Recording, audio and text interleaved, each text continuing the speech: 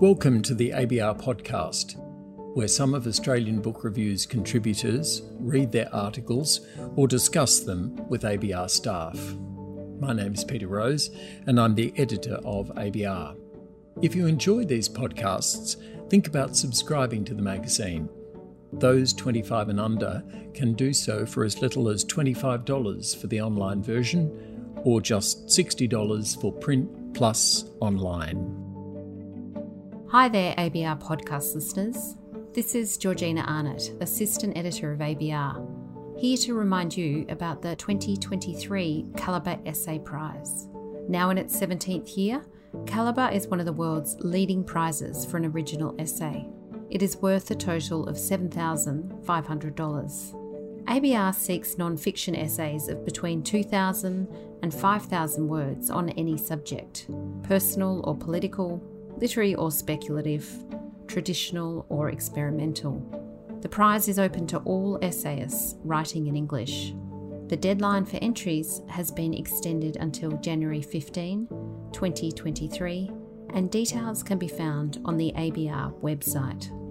Good luck. In coming months, the ABR podcast will feature a number of articles going back to 1978, when the second series of ABR began. Much of the second series is now available in digital form, a unique critical resource for ABR subscribers. This week we go back to the December 2010 issue, when Peter Rose, editor of ABR, wrote at length about E.M. Forster, author of novels such as Howard's End and Room with a View. The pretext was a publication of a new biography of Forster by Wendy Moffat, a book with which Rose was not especially enamoured. Instead, employing an editor's license perhaps, he roams more widely, revisiting those influential novels, but also dipping into the immense Forster literature and the even more gargantuan literature of Bloomsbury, of which Forster was a peripheral and somewhat wary member. The essay runs to about 5,000 words and is one of the best read features in our archive. It's titled The Peculiar Charms of E.M. Forster. It's 100 years since the publication of Howard's End, one of only 5 novels by E.M. Forster to be published during his lifetime, and it's longer still, or so it seems, since Lytton Strachey, Forster's fellow apostle, entranced the Bloomsburys in the drawing room at 46 Gordon Square by daring to utter the word seaman. Virginia Woolf dated modernity from that instant. Such was its iconoclasm in Edwardian London. Forster, born in 1879, the same year as Vanessa Stephen and 2 years before Virginia, was friendly with Bloomsbury, but never fundamentally part of it. Leon Edel did not include him in his group biography, Bloomsbury, A House of Lions, 1979, arguing that Forster's life, quote, did not become intertwined with the 9 original Bloomsburys. Michael Holroyd, in 1967, coincidentally the year when homosexuality was decriminalised in Britain, launched the Bloomsbury phenomenon with the first volume of his massive biography of Strachey. Victoria Glendinning, biographer of the tremulous and underestimated Leonard Woolf, in 2006, remarks that, quote, the biography of Lytton made Bloomsbury sensational. It was a hinge publication, opening the way for the burgeoning Bloomsbury industry. Clearly, it is a burgeon that has never drooped. Quentin Bell's respectful, elegant 2-volume biography of his aunt, Virginia Woolf, appeared in 1972, soon followed by Nigel Nicholson's Portrait of a Marriage, 1973, an account of his bisexual parents' risque and rather likeable marriage. Francis Spalding, who visited Australia recently to deliver the Seymour Biography Lecture, contributed a biography of Vanessa Bell in 1983. Hermione Lee, in 1996, became just one of several biographers to offer a new reading of Virginia Woolf, Bloomsbury's genius. Woolf's own diaries and letters and inimitable essays, published in countless volumes, and her husband's excellent 5-volume autobiography from 1960 to 1969 told some readers more than they wanted to know about this voracious set. E.M. Forster, in such company, would never shine. He was perhaps the least glamorous of major writers. Now, 4 decades after his death, with a new and rather testing biography of his own, his legacy seems to temper Bloomsbury, its self-absorption and exclusivity. Vis-à-vis these brilliant Elizabethan peacocks, Forster seems more modern, more democratic. His politics were instinctively libertarian. Quote, "Give a man power over other men," he wrote in a letter to Siegfried Sassoon in 1918, "and he deteriorates at once. Only connect Margaret Schlegel's great, if misunderstood, sermon in Howard's End may have become famous, but so too did one sentence in Forster's essay, What I Believe. I hate the idea of causes, and if I had to choose between betraying my country and betraying my friend, I hope I should have the guts to betray my country."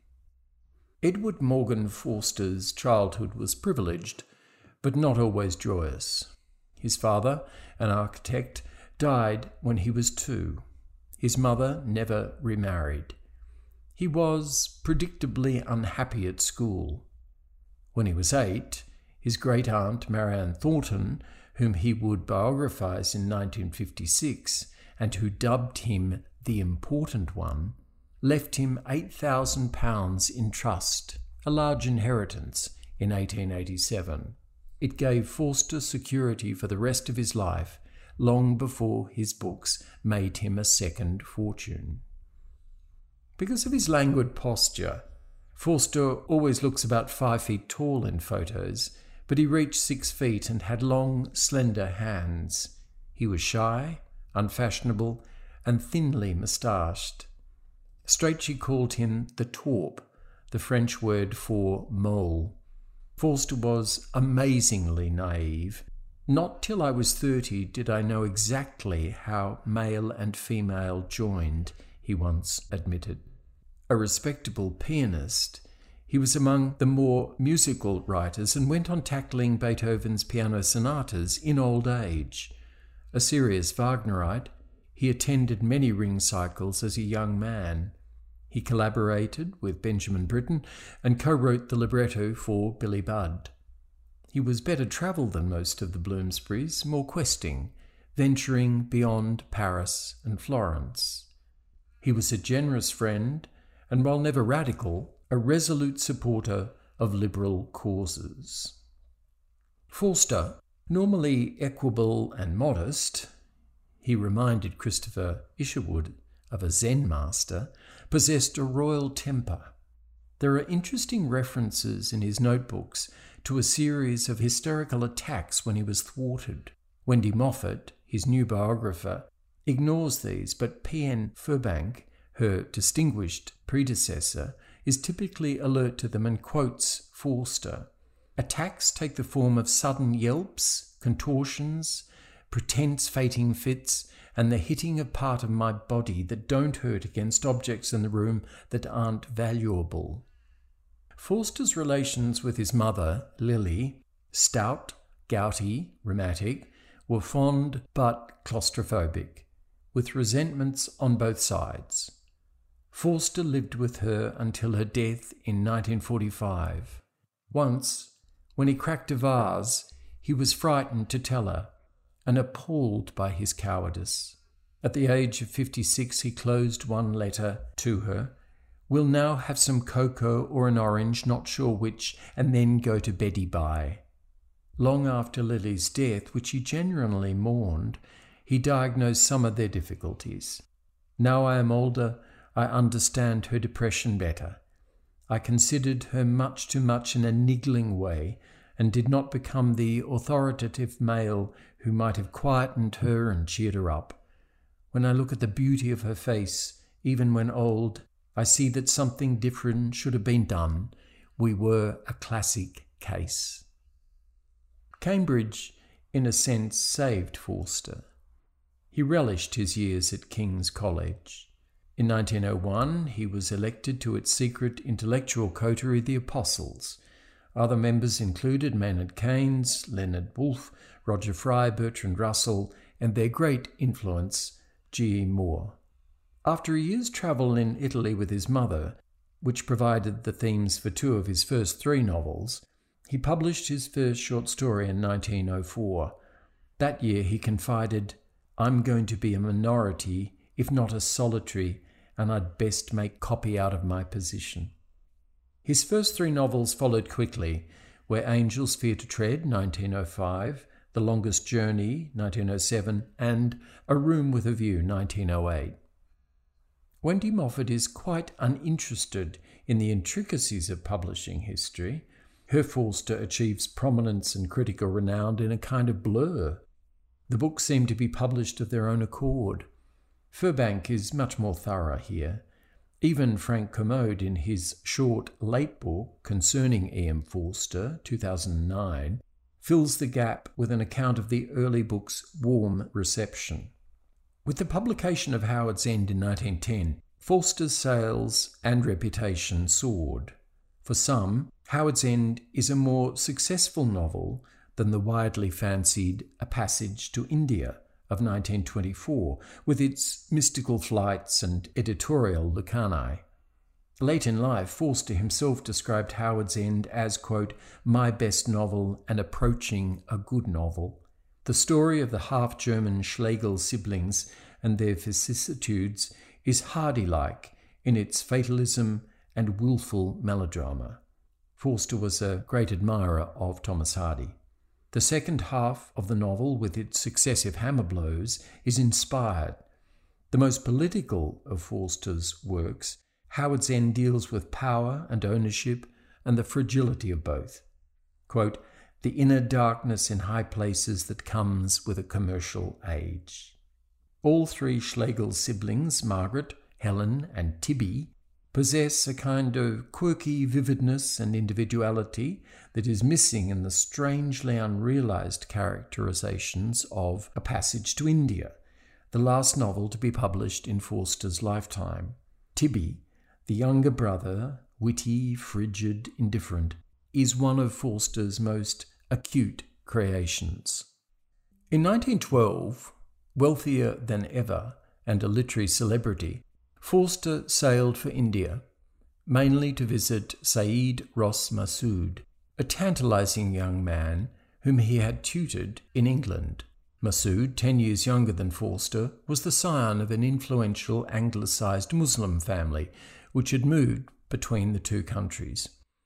Moffat, laying it on, describes Massoud as, quote, "profoundly handsome in a matinee idol exotic sort of way," unquote. Massoud liked to tease Forster, psychologically and physically.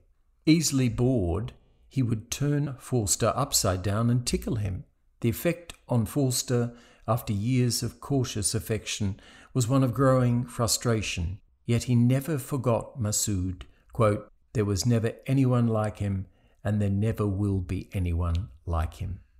En route to India, Forster had an encounter that may have been more influential than his biographers have realized. Kenneth Seawright, a declared pederast with what Moffat describes as a Byronic sensibility, was an officer in the Indian Army. On the P&O liner, he showed Forster his manuscript titled Paidakyon, The Book of Boyhood, a florid 600-page catalogue, sometimes in autobiographical verse, of his myriad and versatile encounters with Indian boys.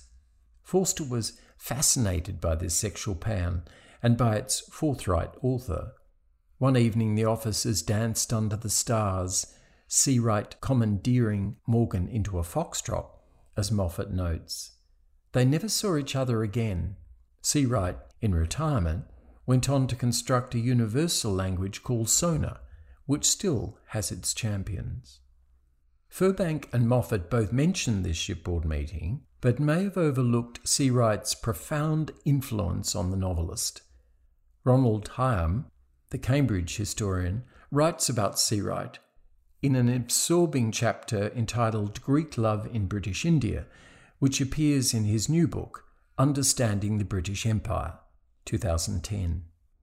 Higham argues that homosexual behaviour by British men in India was much more prevalent, much more varied, much more audacious than previous historians have suggested, and that the risks involved in interracial homosexuality were minimal.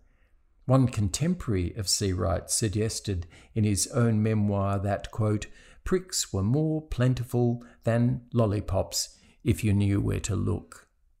Higham goes on to suggest that Seawright's creative influence on Forster may have been considerable. Quote, Forster was certainly shaken up by their encounter and began writing more definitely about homosexual themes.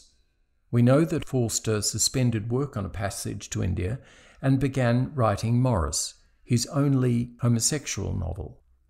Forster himself stated that the Donne occurred when George Merrill, boyfriend of the famous socialist and homosexual activist Edward Carpenter, made a pass at him, touching a creative spring, quote, just above the buttocks. Forster famously went on, it was as much psychological as physical. It seemed to go straight through the small of my back into my ideas without involving my thoughts. The history of that short novel, dedicated to a happier year, is well known. Forster went on revising Morris for decades, determined to give the tale a happy ending, not the usual suicidal or murderous one. But Forster refused to publish it while he was alive. To his great confidant Florence Barger, he wrote, it is unpublishable until my death and England's. Among homosexual friends, the manuscript circulated widely but furtively. It was a kind of rite of passage for new acquaintances. When the young Christopher Isherwood admired it in 1932, Forster kissed him on the cheek. Another friend, urging Forster to publish it, cited the example of André Gide, author of L'Immoraliste, 1902. Forster rejoined, but Gide hasn't got a mother. Even after Lily's death, Forster was not willing to run the risk of hurting his friends. When Isherwood urged him to relent, he said, I am ashamed at shirking publication, but the objections are formidable. Privately, he wondered, publishable, but worth it? Throughout his life, Forster railed in private about the bigotry and stupidity of British attitudes towards homosexuality. Quote, when I am 85, how annoyed I am with society for wasting my time by making homosexuality criminal, the subterfuges, the self-consciousness that might have been avoided.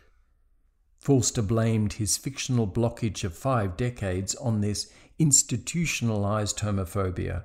Quote, I should have been a more famous writer if I had written or published more, but sex has prevented the latter. After belatedly finishing A Passage to India in 1923, Forster told Sassoon in a letter, I shall never write another novel after it. My patience with ordinary, for which I think we can read heterosexual, people has given out, unquote. While Moffat is only interested in this sexual impasse, Furbank speculates about 2 other possible constraints. First, that Forster was of the type defined by Freud as those wrecked by success, that he was one of those who, on realizing their dearest wishes, are afflicted and inhibited by superstitious fears, the fears in this case taking the form of a conviction of sterility. Second, the starker possibility that Forster only ever had one novel to write. Morris, which was finally published in 1971, is widely regarded as one of the slightest novels ever written by a major author. The brief chapters certainly unbalance the book, and Forster's class consciousness has never been more plangent. As in all of his work, some passages are cringe-making. Couple of examples. He loved men and always had. He longed to embrace them and to mingle his being with theirs. And, if Morris made love, it was Clive who preserved it and caused its rivers to water the garden. They remind us of Lionel Trilling's sense of Forster's limitations. Trilling, his first major critic, spoke of Forster's, quote, refusal to be great. Yet the plot in Morris is not without interest, and stolid, snobbish Morris Hall, quote, an outlaw in disguise, ultimately makes personal choices that would have shocked Forster's earlier characters. Moffat calls it his only truly honest novel, whatever that means, while David Levitt, in the current Penguin edition, makes a case for its being deemed wise, ferocious, and beautiful. Forster's travels continued during the Great War. In late 1915, he sailed to Alexandria as a Red Cross volunteer. He was the searcher in the Wounded and Missing Department. By the sea at Montazar, among the naked bathers, he sensed a world of sexual opportunity and celebration. Quote, why not more of this? Why not? What would it injure? Why not a world like this? He wrote this to his great friend Goldsworthy Lowes Dickinson. One evening, Forster returned and finally, at the age of 37, had sex with a man. He also met Constantine Cavafy, whose incomparable poetry Forster would devotedly introduce to the rest of the world. Cavafy, 54, vain, fastidious, living above a male brothel in a flat without electricity, worked fitfully as a clerk in the third circle of irrigation. He was at home every evening between 5 and 7, and through him Forster was introduced to a very different kind of homosexual milieu. How far he had travelled from King's College and Garsington. Forster would always regard this meeting as one of the great boons of his life. One evening he boarded a tram and bought a ticket from an insouciant young Egyptian with good English. Muhammad El Adel was approximately 17, proud, charming, ambitious. Their furtive, passionate affair only ended with Forster's return to England. Terminally ill with consumption, Muhammad would write to Forster, my compliments to mother, my love to you, do not forget your ever friend. And Forster didn't. He always preserved the ticket stub from their first meeting. In 1921, Forster revisited India to work as the secretary to the Maharaja of Dewas State Senior. No homosexual himself, the Maharaja tolerated his secretary's private life with one condition, that it did not involve sexual passivity on Forster's part. For perhaps the only time in his life, Forster sodomized the available boy and was surprised by his own sadistic potential. Quote, I resumed sexual intercourse with him, but it was now mixed with a desire to inflict pain. It was bad for me and new in me. I wasn't trying to punish him. I knew his silly little soul was incurable. I just felt he was a slave without rights, and I a despot whom no one could call to account.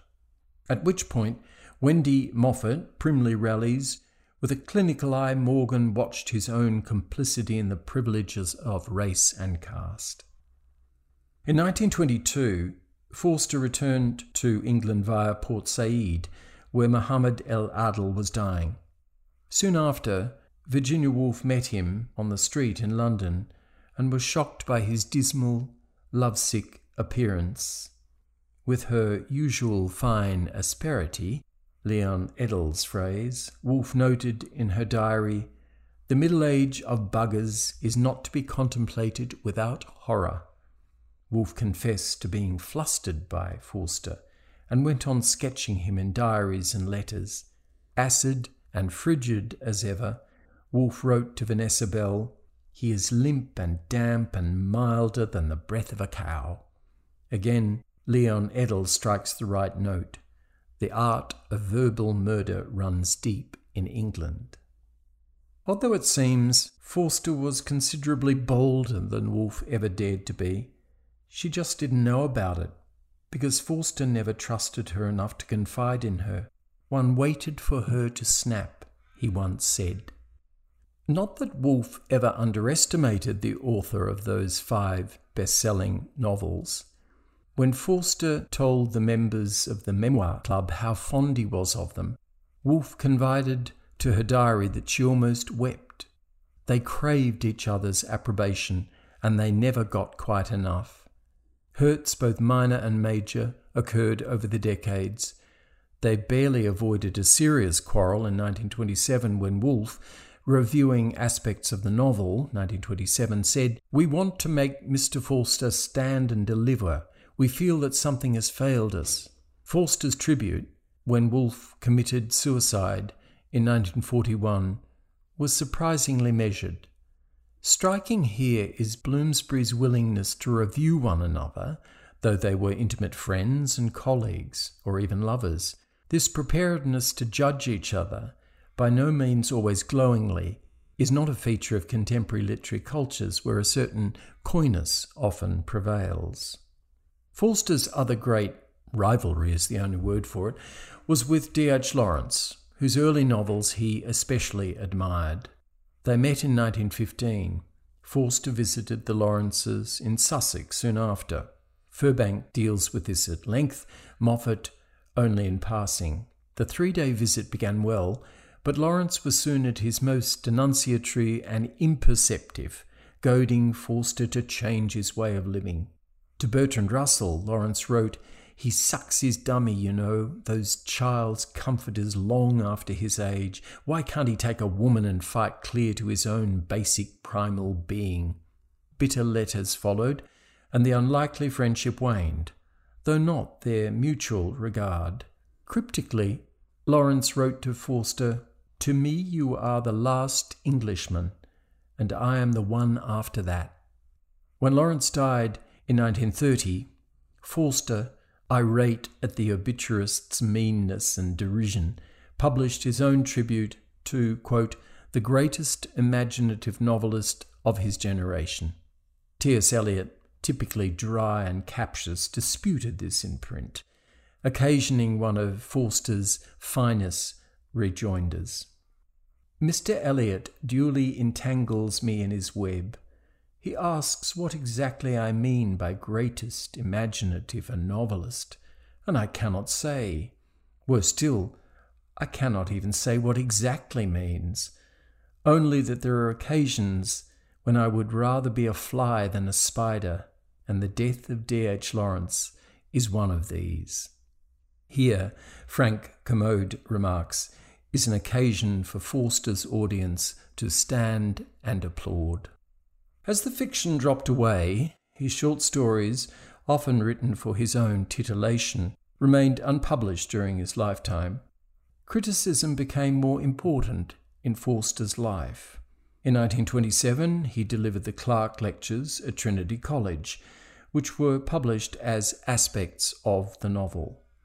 F.R. Leavers sat through all 8 lectures and was astonished at the intellectual nullity that characterized them, as he put.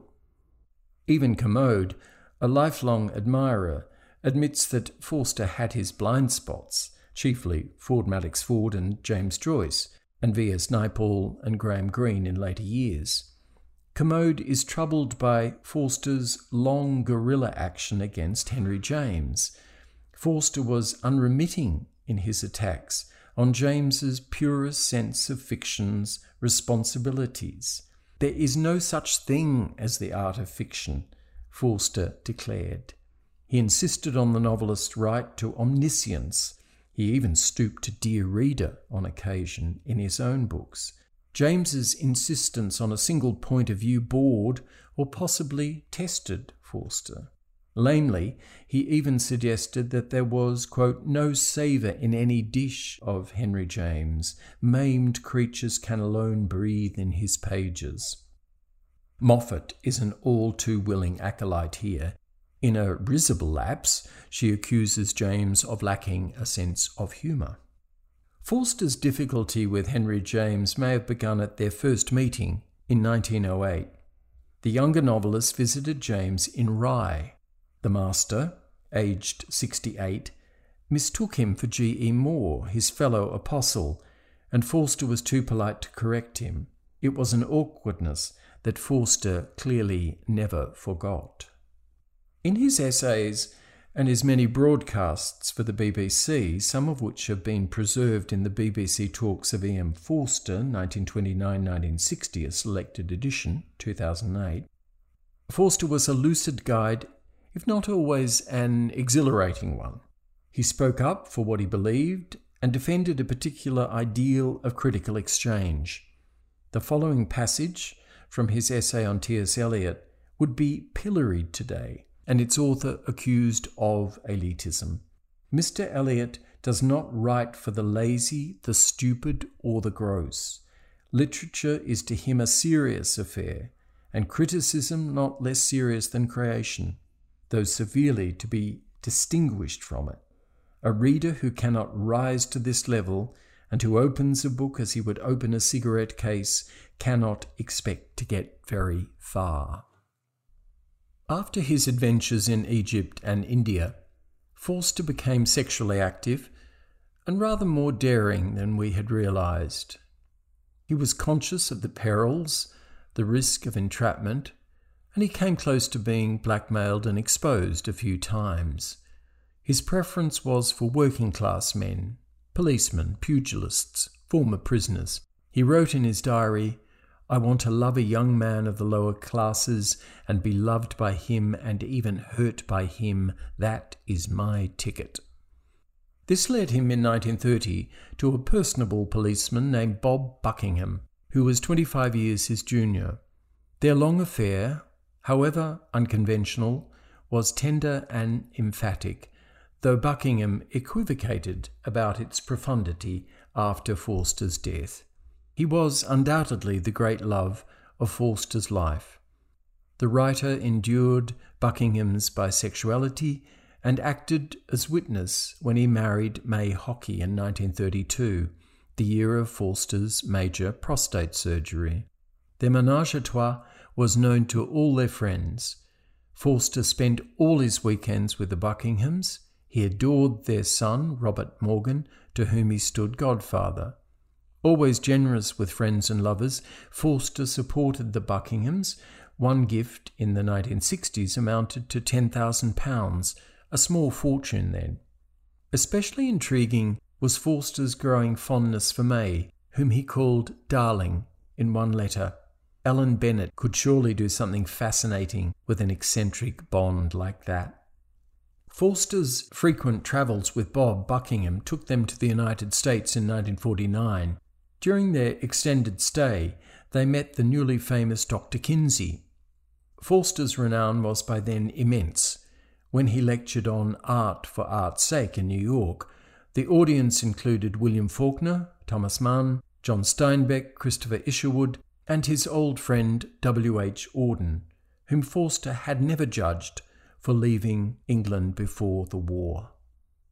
That same year, Forster declined the knighthood that Clement Attlee offered him.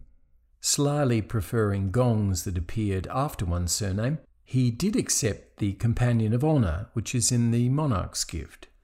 He enjoyed meeting the Queen and remarked that had she been a boy, he would have fallen in love with her.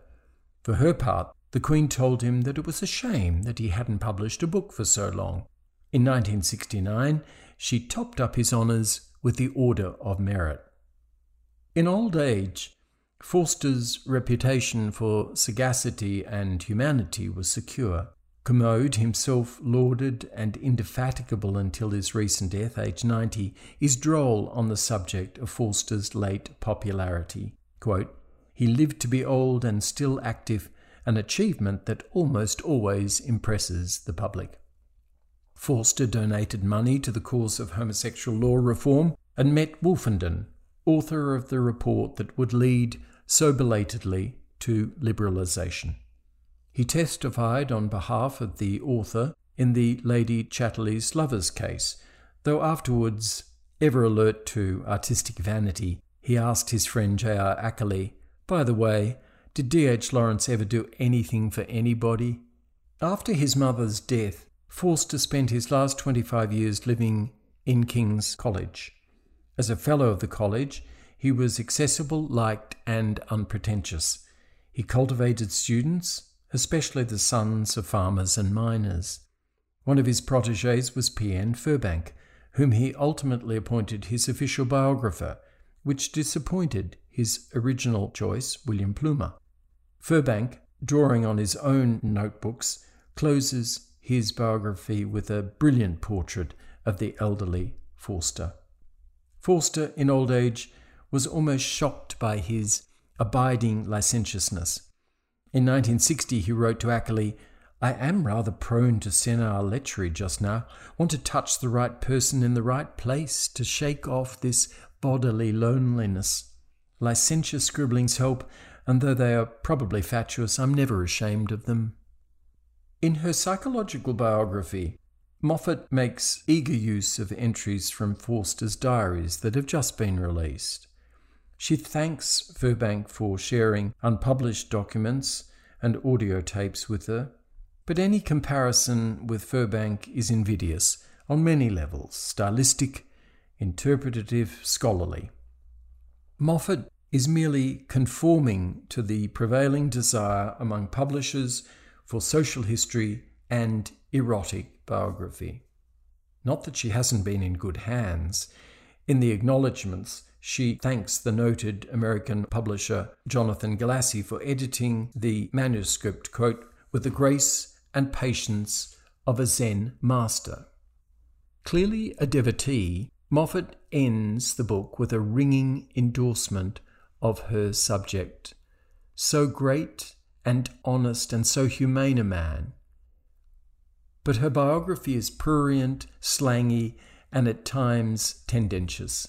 Moffat's relentless emphasis on the erotic reminds us of a passage in Daniel Mendelssohn's recent review of Edmund White's lamentable new memoir, City Boy, a biography that lost sight of the fact that sex and sexuality, or religion or race, are finally part but not whole of our lives. There are other influences, other forces at work that help shape the creative mind, indeed any mind, risks devolving into pat chauvinism. But what of E.M. Forster himself, that sparing and intensely ambitious artist? What of those Edwardian novels of class and 600-pounders and social estrangement? Re-examined in the light of the new biography and Frank Commode's superb elegiac tribute, Forster becomes more complex, more curious. His flaws remain apparent: the mystical flights, the abrupt transitions, the wooden characters, the lazy indifference to anyone outside his social ken, principally Leonard Bast in Howard's End. Of all the major writers, he is perhaps the least mellifluous. He never wrote anything as lyrical as To the Lighthouse or as original as The Waves, and he had none of the poetry that he rightly attributed to Lytton Strachey. Somewhere in Howard's End he halts and writes a word on their origin. Later he ponders, why has not England a great mythology? It is impossible to imagine William Faulkner or Virginia Woolf writing stuff like that. In A Passage to India, the prose seems especially laboured and angular, almost like notes for a novel. Quote, although her hard schoolmistressy manner remained, she was no longer examining life, but being examined by it. She had become a real person. Somehow, though, Forster's intense, brittle plots survived these imperfections. It was a peculiar kind of realism, never deceived by social veneers. As the narrator says in A Passage to India, quote, one can tip too much as well as too little. Indeed, the coin that buys the exact truth has not yet been minted.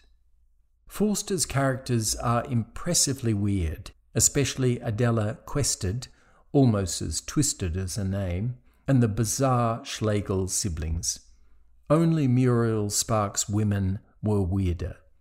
If some of his characters never quite chime, especially in A Passage to India, they collapse or torment themselves in renewably modern ways. Chief among these is Helen Schlegel, with her bass note of, quote, panic and emptiness. Then there is her sister, Margaret, who becomes extraordinary when she discovers that her fiancé betrayed his first wife, her benefactress, with a prostitute. Only connect.